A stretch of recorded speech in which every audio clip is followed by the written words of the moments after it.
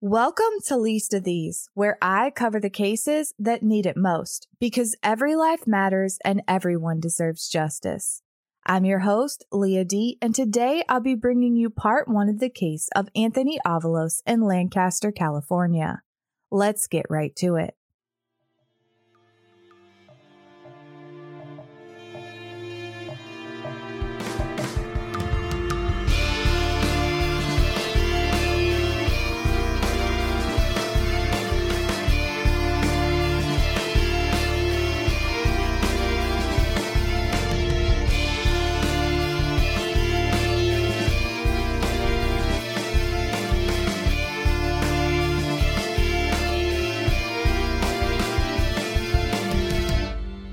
In 2018, Anthony Avalos was a fourth grader at El Dorado Elementary School in Lancaster, California.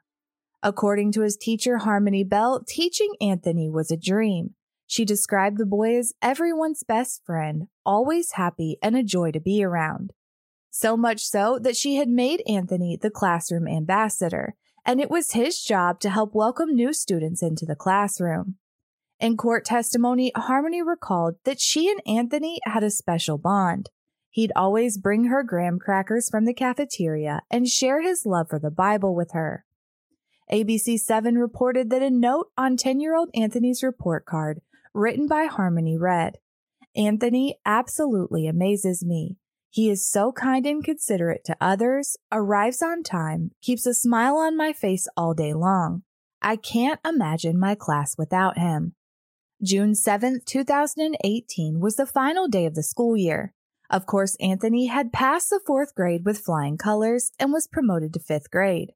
And he, like all the other kids that day, could barely contain his excitement. The school year was finally over and all the kids looked forward to sleeping in and long summer days full of sun and fun and no homework. But even in the middle of all the excitement, Anthony took the opportunity to thank his fourth grade teacher for the time they spent together that year. Little Anthony always drew pictures and wrote sweet notes to Harmony Bell, and the last day was no exception. Anthony gave his teacher a handwritten note. It said, "Dear Mrs. Bell, thank you for teaching me everything you could. It was such a blessing to meet you. I just hope that when I'm going to sixth, that you can come to New Vista so I can see you still. I hope that you can come to my high school, middle school, college. That way we will still see each other for school years without a problem, because how close we are and how we are best buddy friends. I wish I can come to your house sometimes, because how much I miss you over the weekends and summer breaks and breaks." The letter went on to read, "I just want to stay with you forever, but I can't. I just hope you have a good rest of your life because you already know that I'm going to have a good life. So I'm hoping you will too because you do a lot for us. Thank you for teaching me in fourth grade. Love, Anthony Avalos, your friend." Of course, any teacher's heart would melt into a puddle after receiving such a thoughtful and sweet note from one of their students. But what Harmony Bell could have never imagined was that this would be the last note she'd ever receive from Anthony Avalos. And when he walked out of her classroom that day, it would be forever. In reality, the happy life Anthony described in his letter was only partially true. Somehow, this 10-year-old boy remained joyful, happy, and kind, despite what he was enduring outside of the classroom and behind closed doors. An awful truth that would be revealed just 2 weeks after he walked out of Harmony Bell's classroom that final time. On the afternoon of June 20th, 2018, a call came into a Los Angeles County 911 dispatcher. On the line was Anthony's mother, Heather Barron. She was distraught, pleading for help as she told the dispatcher that her 10-year-old son wasn't breathing. She went on to say, quote, "He went to sleep and he woke up and he felt like unresponsive." Emergency medical services, along with deputies, were quickly dispatched to the scene at the Village Point Apartments. When they arrived, they found 10-year-old Anthony Avalos not breathing and in full cardiac arrest. Deputy David Pine was on scene first, and he immediately began chest compressions in order to save the boy's life. As he was performing CPR, more deputies and medical personnel arrived.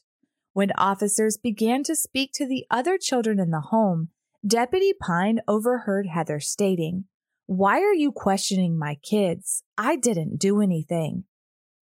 As they worked quickly to render aid to the boy, they couldn't help but notice that this didn't appear to be a boy who had just gone to sleep, suffered a medical event, and woke up unresponsive as his mother had stated to dispatch.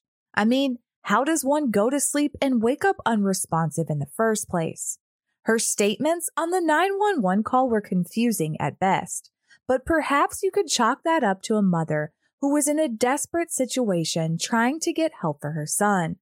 But what couldn't be explained away quite so easily were the multiple abrasions, bruises, and cigarette burns to the child's body, or the fact that Anthony was so malnourished his ribs were visible through his skin, which first responders noticed immediately upon arriving on scene.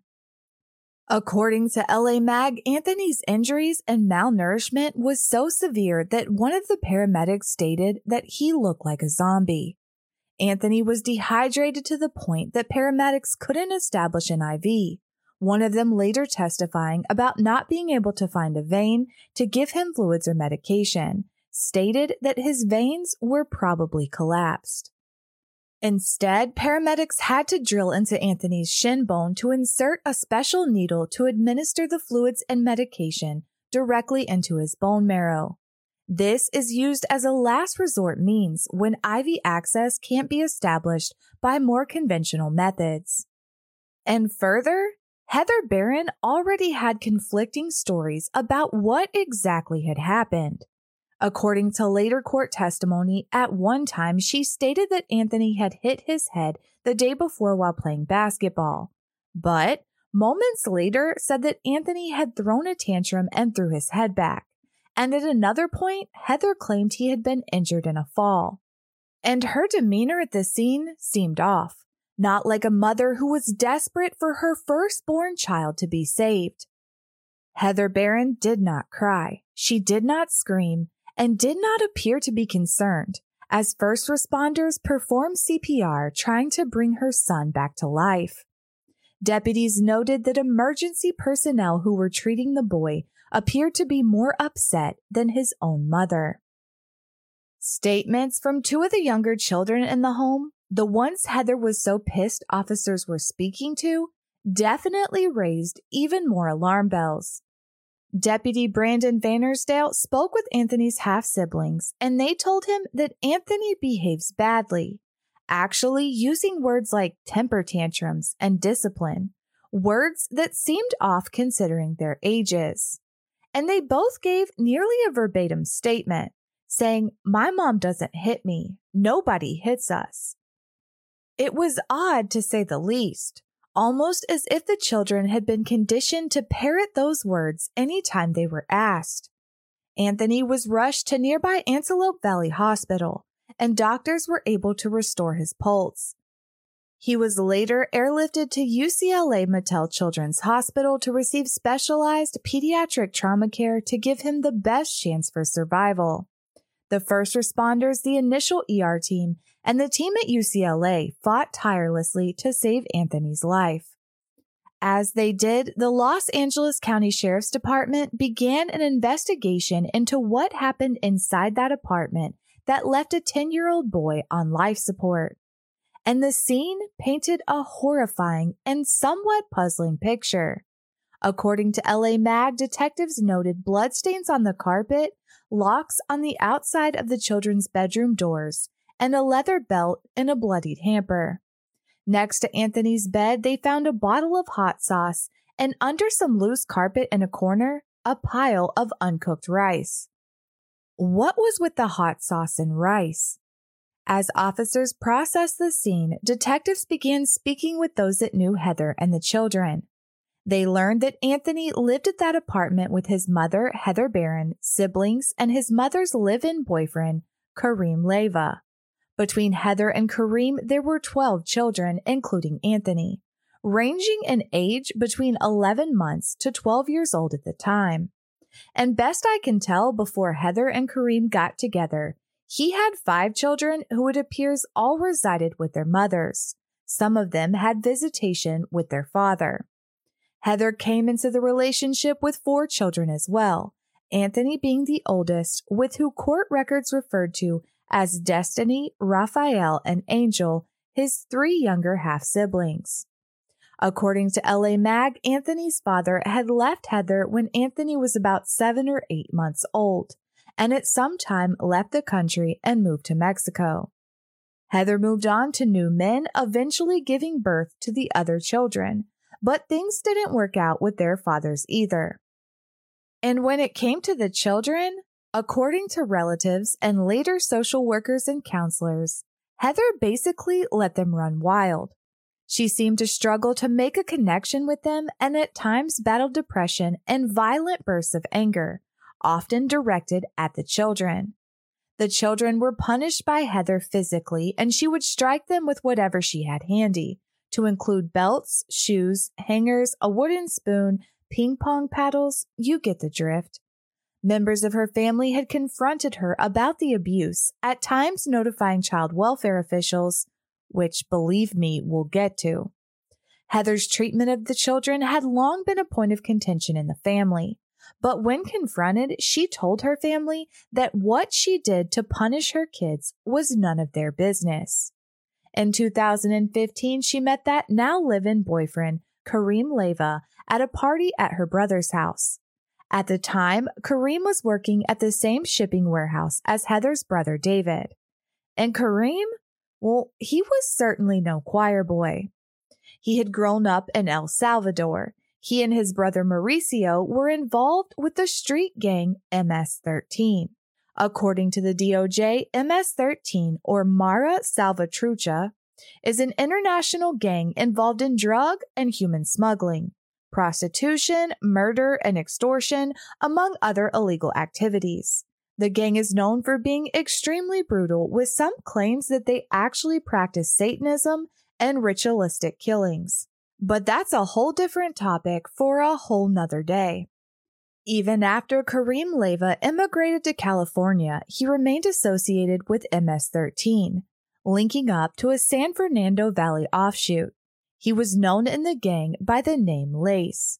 For what reason? I don't know, but I can guarantee it had nothing to do with fabric. And this wasn't exactly an affiliation Kareem tried to hide. He had multiple gang-related tattoos, at times shaved his head, which was also tattooed, and wore a goatee, which is common for members of the gang. According to LA Mag, Kareem Leyva had a history of domestic violence with at least 2 women, filing charges of domestic violence and being granted orders of protection from him. All of this had occurred before he met Heather at that party.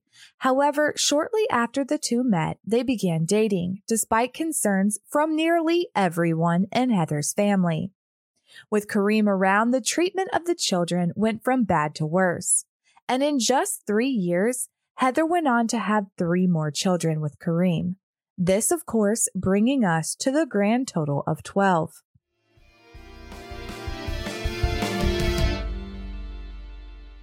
It's almost the end of the school year, and for me, that means the kids have award ceremonies, end-of-year celebrations, field trips, and performances. With all the running around, the last thing I want to do is make another stop for groceries. It's this time of year that I'm more thankful than ever for Every Plate. Not only do I make less trips to the grocery store, I'm paying less for meals delivered right to my door. And you can too with Every Plate. Every Plate is 25% cheaper than grocery shopping with no hidden fees, so you can count on great value week after week. Plus, only pay for what you need with pre-portioned ingredients. And the best part? You don't have to compromise quality. Every Plate's recipes include only the highest quality ingredients, including sustainably sourced seafood that meets the Monterey Bay Aquarium seafood rankings. So you know your meals will be fresh and flavorful. And there are so many options. You can customize Every Plate meals to your liking, with options to swap proteins and sides or add a protein to veggie dishes each week. I love being able to plan my meals each week with just a click of a button, all while saving money. And now my listeners can save with me. Get started with EveryPlate for just $1.49 per meal by going to everyplate.com/podcast and entering code LEAST149. Again, that's everyplate.com/podcast and enter code LEAST149.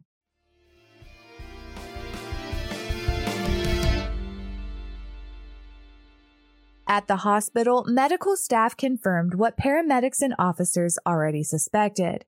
Anthony hadn't been injured from a fall or playing basketball. The physicians that treated Anthony both at the local hospital and the children's hospital noted and later testified that Anthony was severely dehydrated, emaciated, had multi-organ failure, and trauma to his brain. The level at which this little boy was dehydrated was completely incomprehensible. Not only were first responders not able to secure a traditional IV, Anthony's blood nitrogen levels were through the roof, which indicated severe dehydration. According to Dr. Michael Gertz, one of the doctors who treated him, a normal blood nitrogen level for a 10-year-old child would be around 10. With anything over 20, a sign of significant dehydration. Anthony's level, 170. The doctor's opinion, the severe level of dehydration Anthony Avalos suffered would be fatal to 100% of all people if not treated. And even with treatment, Anthony's kidneys had already shut down. He had no chance of recovery, but even if he had somehow, he would have had to have been on dialysis for the rest of his life. And that was just one problem. Dr. Andrew Nick Madikins, who also treated Anthony, found that almost every one of his organs were failing when he arrived. He went on to say that the boy's eyes were sunken and his body was bruised and burned, and that a CT scan showed bleeding and swelling of the brain. Dr. Madikins would later testify that the trauma to Anthony's brain was so severe, it was similar to shaken baby syndrome. At the hospital, the nurses, doctors, and detectives found Heather Barron's behavior strange, just as the first responders had. Los Angeles County Sheriff Sergeant Robert Wilkinson, then a detective in the Special Victims Bureau, said that when he responded to Antelope Valley Hospital that day, Anthony was lifeless and bruised with many tubes and monitors attached to him. But Heather, the boy's mother, sat in a waiting room and according to Wilkinson, she, quote, didn't appear very concerned with what was happening to her son in the next room. Heather Barron was notified while at Antelope Valley Hospital that Anthony was being transferred to UCLA and that he was not expected to recover while detectives were in the room. At that point, she stated, oh my God, don't say that, don't say that, don't say that. Don't tell me that, don't tell me that. That's my baby, my firstborn. I promise I didn't do nothing. She went on to say that she just wanted to hold her son, whom she said was just telling her that morning that he loved her. Heather kept stating over and over that she, quote, didn't do nothing, and then seemed to shift the blame for Anthony's injuries to Anthony himself. She stated, I promise you I didn't do nothing. He has been throwing himself. He has. I promise you, he has been throwing himself around. Here's a small clip of that initial interview. Everybody's telling me that I'm bad, Mom. That this is why the cops are keeping asking me if I'm on drugs. I don't do no drugs. I don't drink. All I do is smoke cigarettes, and that's it. And they keep on looking at me like if I hurt him and I didn't. I swear he was just acting up and he threw himself because he didn't want to eat. He didn't want to eat. That's it. Heather Barron now claimed that Anthony had injured himself so severely that his brain was bleeding while throwing himself around during a tantrum, all while she alluded to the fact that the child was dehydrated and malnourished because he didn't want to eat. Completely plausible story, right? It only got more stupid from there. As Heather was questioned about the head-to-toe injuries all over Anthony, the explanations she gave were downright dumb. ABC 7 reported that when asked about significant scrapes on Anthony's knees, she claimed he got the injury while playing basketball, but then made them worse because he liked to pick his scabs. And there was absolutely no way the burns to his body were from a cigarette, but she thought they looked more like spider bites. Heather Barron went on to state, "I'm no Pearl Fernandez. I know you guys are coming at me like I'm Gabriel's mom. And it was nothing like that.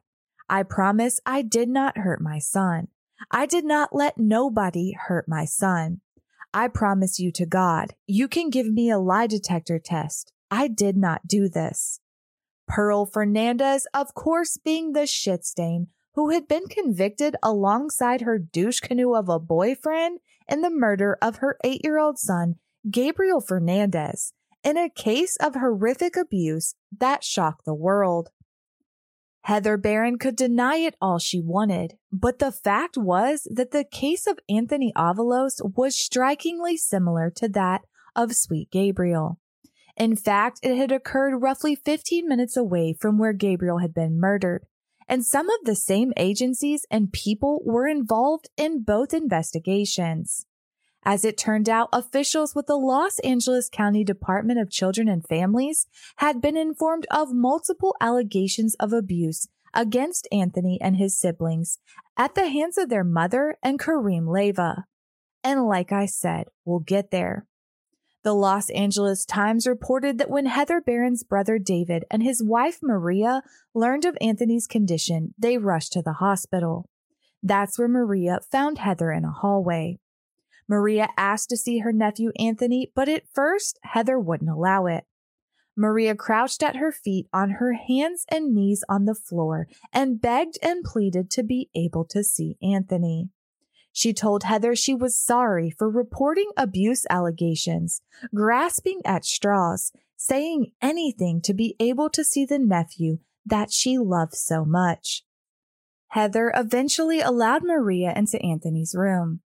Anthony was lying on the bed with cords, wires, and sensors all over his body. The beeps of medical equipment and hissing sound of the ventilator breathing for the 10-year-old filled the room. The boy who had once filled a room with joy and laughter was now still and quiet. His 4-foot 6-inch, 77-pound body being kept alive by machines and monitors. How could this have happened? His Aunt Maria and Uncle David and others had tried to save him, but now it was too late. Despite the best efforts of physicians at Antelope Valley and UCLA Children's, the following day on June 21, 2018, Anthony was pronounced deceased. And the more investigators learned the depths of the dark history of abuse Anthony and his siblings had been suffering became painfully clear. It had happened again. Just as in the case of Gabriel Fernandez, repeated failures of the agencies that are supposed to protect children had led to the death of another innocent little boy. Some of the same damn people working in those agencies who had failed to act for Gabriel failed to act for Anthony. Clearly, nothing had changed.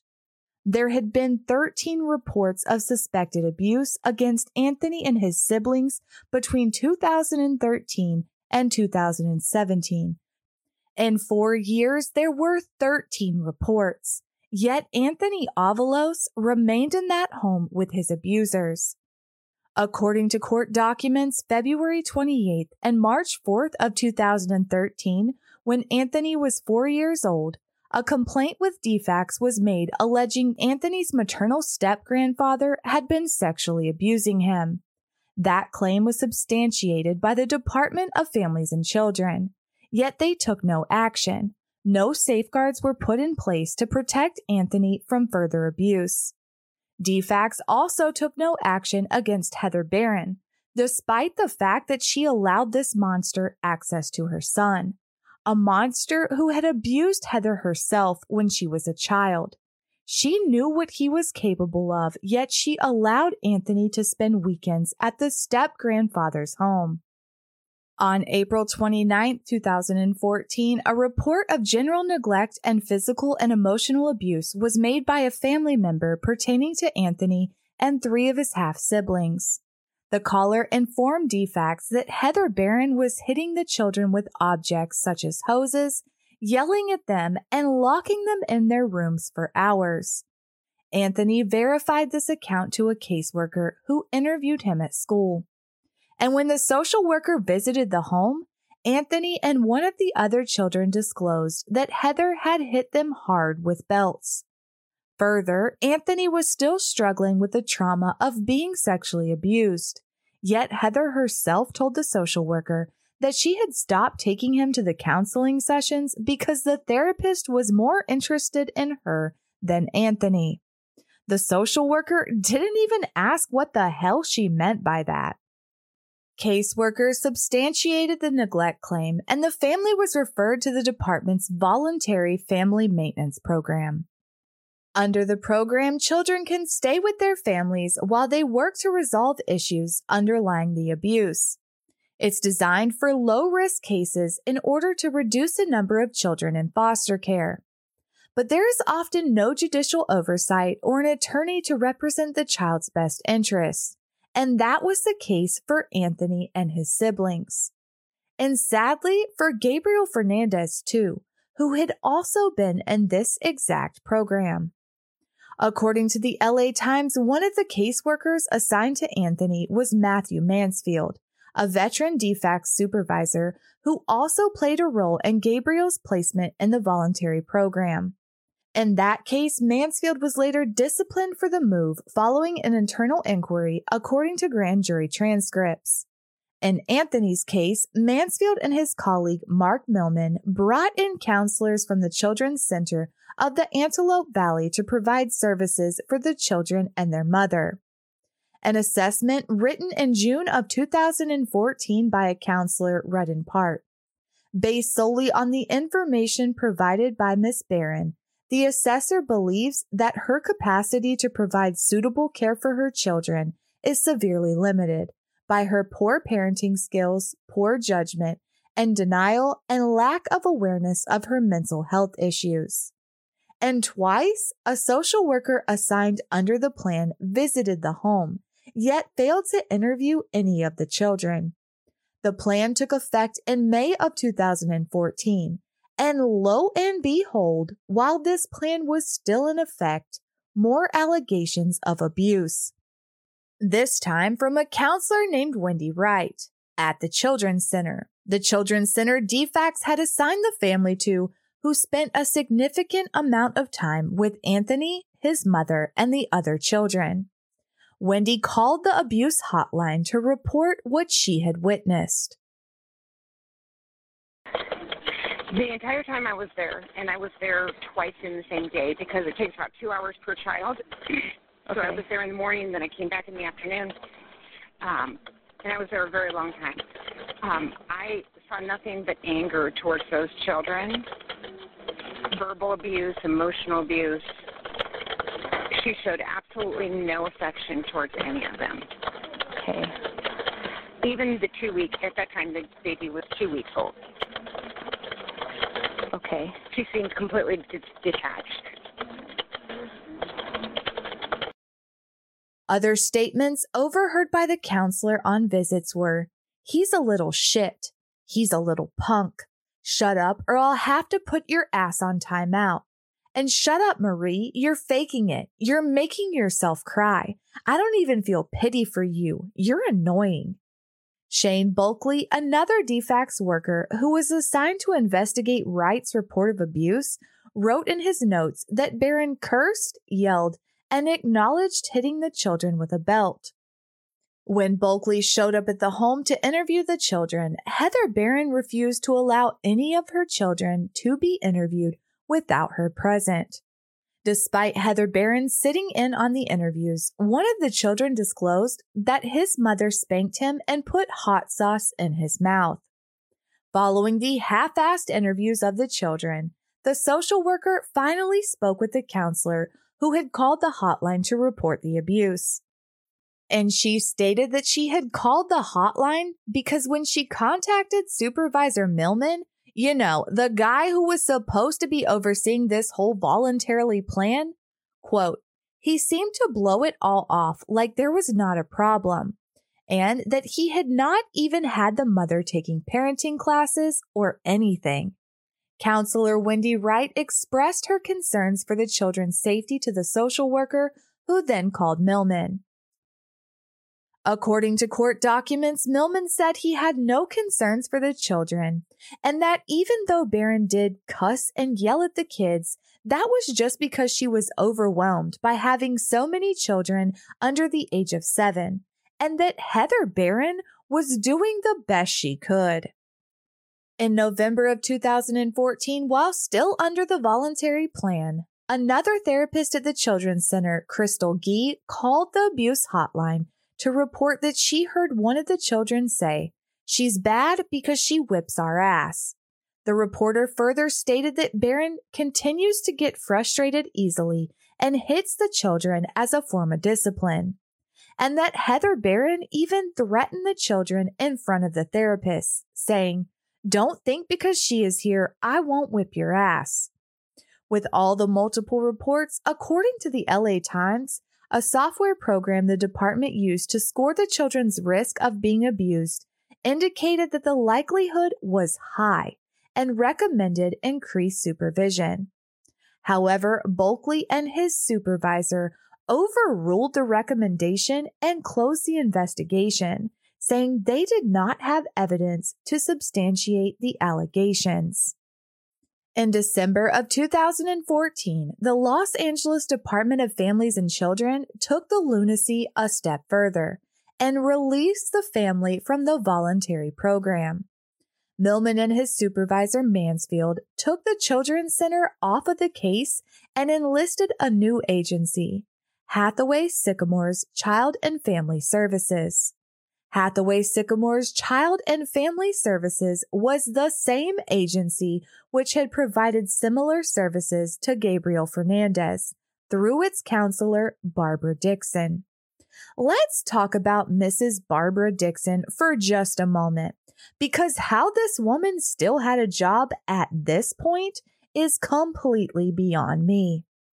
Barbara Dixon admitted on the stand that in the case of Gabriel Fernandez, she had witnessed extensive injuries, but withheld the information from the child abuse hotline, violating state law and common human decency, especially given her job description. Not to mention, the only reason she even agreed to testify was because she was granted immunity from charges. But sure, Los Angeles County Department of Families and Children's Services assigned that woman to the case. I mean, really, if that ain't enough to gag a maggot. While the records provide no explanation for the switch, Crystal Gee would later testify to a grand jury that she considered her removal and its timing odd.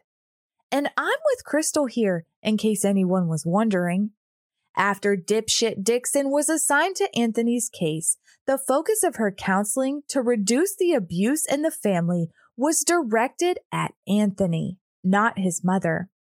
Her case notes show that she counseled him to listen to his mother more attentively and to finish his homework.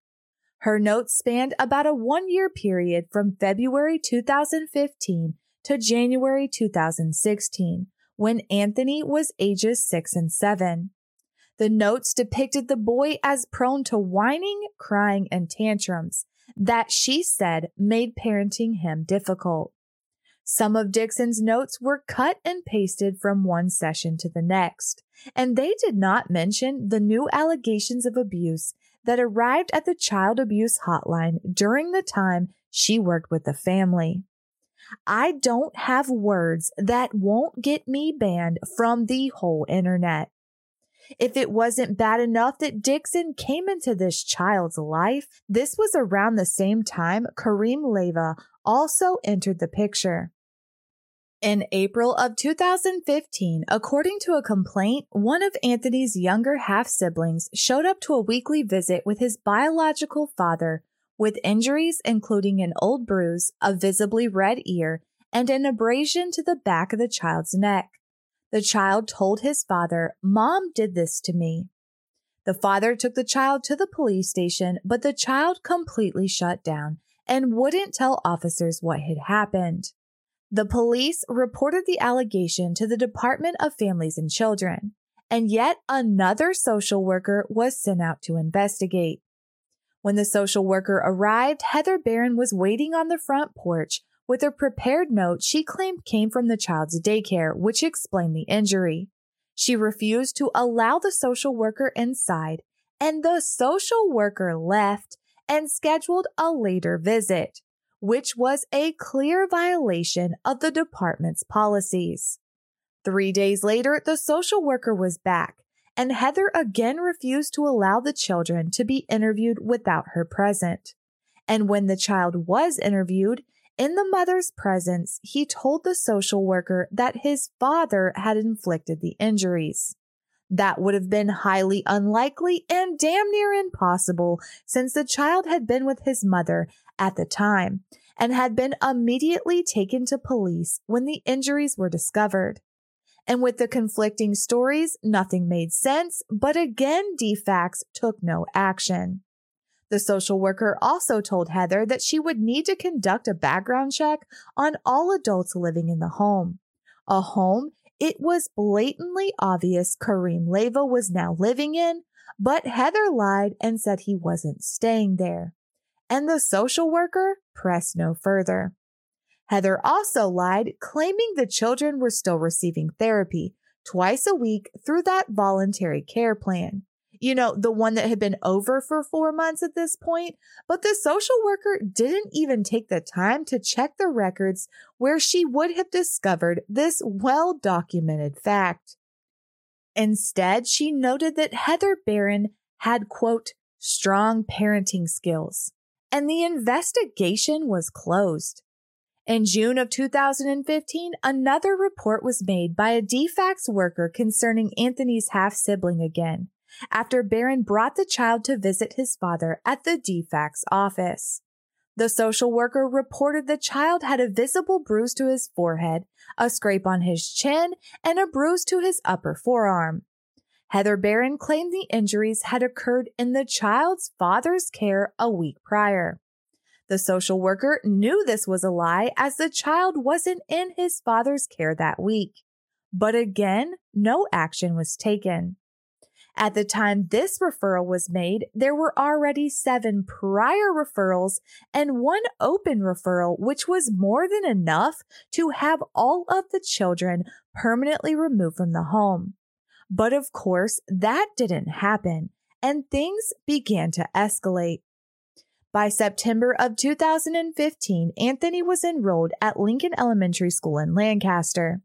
At the beginning of the school year, he told Vice Principal Gia Grew that he was being severely abused at home. She, of course, reported the abuse. A little boy told me today that he moved out of his home and into his aunt's home. He and his brothers and sisters, because his mom was hitting them, locking them up in their room for long hours. Let me look at my notes. Thanking them, putting them to do captain's chairs in the corner, the wood in the corner. Okay, what is that, captain's chair? Captain's chairs, he demonstrated it for me, where he has to put his back up against the wall and kneel down, like bend down. So it's like, I mean, it's a thigh strengthening exercise, so it could also be considered like discipline. If you're making a child do that for a long time. Okay. They're hurting their thighs. Okay. And you said locking them up where? In their rooms for hours on end. And so the aunt went and took them. Okay. And they've now gone to go live with the aunt. Around this same time, Anthony also disclosed these allegations to his Aunt Maria and Uncle David during a visit at their home. Anthony also told them that Kareem Leyva whipped their faces and legs with a belt and dangled Anthony's younger half-brother upside down from a staircase. And Maria and David acted quickly. When Heather came to pick up her children, they physically blocked her from taking them and called 911. Sheriff's Deputy Michael Giraldo responded and called the child abuse hotline himself to report what he had just witnessed. I stuck in and talked with a couple of the kids, and a couple of the kids have told me some things that make me not want to release them right now. I'm not going to release them. Basically, they're saying that the guy Kareem that I referred to earlier, he's been pretty physically abusive to him, hit him with belts in the face, hit him with belts on the leg. He's put him in like a seated squat position against the wall for tons of time on end. He locked him in the bedrooms. Apparently, he held the youngest, Raphael, by his ankles over the flight of stairs. And that wasn't even from Raphael. That was from Destiny gave me that information. And I tend to believe the kids. They seem pretty shooken up when I talk to them about it. Mom, at this point, says she's willing to leave them here with brother. Brother is willing to have them stay here. Okay. So that's where I'm at. Okay, so you're leaving them with the brother for how long? I guess until you guys come out and do that referral that you guys have open right now, that 5-day referral. The following day, Anthony's uncle, David Barron, also called to report the abuse himself. He said Kareem dragged him on the floor. He slammed him to the floor. Like he'd pick him up and throw him on the floor. And are they like rough playing, or is he doing this intentionally to cause harm? He's admitted he doesn't like the kid, so he just treats him like crap just because he doesn't like him, because he's too hyper and stuff. So he locks him in the rooms, and he was grabbing him by his ankles because they have a 2-story house, and he would hang him upside down by his ankles and start shaking him like, oh, I'm going to drop you if you don't stop. And I was thinking if he slipped one time, that'd kill the kid. So. Okay, when did all of this happen? We just found out about it, but I guess it's been going on for months now. And then my sister and him said if they would tell anybody that they would be in a lot of trouble. And then when I saw the bruises, I asked Raphael, like, what happened, and he told me. So I separated the kids, and I asked each one individually so that way they couldn't just say the same story. And they all told me the same exact thing. He wouldn't feed them until Mommy came home. He would give them cold showers. And then, do you know what an Indian burn is? No. Is that like a carpet? No, it's like you grab somebody's arms and you just start twisting your arms back and forth really hard. Okay. Yeah. And he was doing that to them also, and then throwing dirty diapers at their heads. And so your sister and Kareem stated that if they told anyone, they would be in trouble?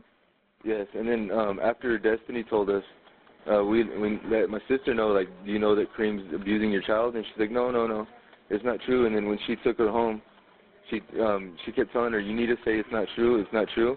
And Destiny said, I'm not going to lie. I need to tell the police the truth, because we told her we were going to tell the cops. And so she grounded Destiny and locked her in the room and didn't let her come out until the next day. David went on to report that the children had told them they had been locked in a room so long that they had urinated and defecated on themselves, that Kareem Leyva slammed them into walls and dragged them by their ears. He also told the hotline worker that Leyva was a member of the MS-13 gang and that he was afraid of what he might do next, and that the children were so hungry they hoarded food. When asked how long this had been happening, the children were heard in the background responding, 1,000 weeks. David told the hotline worker that Anthony's mother is, quote, cutting herself and saying that she hates life. I have pictures of her slitting her wrist and saying that she wants to die. 2 days after that call, another new caseworker showed up and Anthony repeated everything he had told his aunt and uncle. He then said, Heather is my old mom. This is my new house. I am part of the Barron family. I'm never going to see Heather again. She locks us up in our rooms and makes us starving. This new caseworker then called Dipshit Dixon and 2 other Hathaway Sycamore counselors who had been working in the home for 7 months. And they told the caseworker that they, quote, have never heard anything from the children about abuse and neglect. Despite all the reports and what this child had just claimed, or the fact that they had never interviewed these children without their abuser present, or that Heather Barron had lied every chance she got, or that this child never wanted to go back to his mother's home again. The red flags weren't even red flags anymore. They were freaking billboards. But the social worker wrote in her report that she was unwilling to draw a conclusion about abuse based solely on what the children told her. If she had done her damn job, she would have discovered the mountains of evidence. David and Maria Barron showed up to the DFAC's office looking for information about the investigation and how they could maintain custody of the children. According to the Los Angeles Times, they were incorrectly informed that they'd have to speak with Heather Barron for any information pertaining to the case. And they were not informed that they could file a formal petition to the court for custody.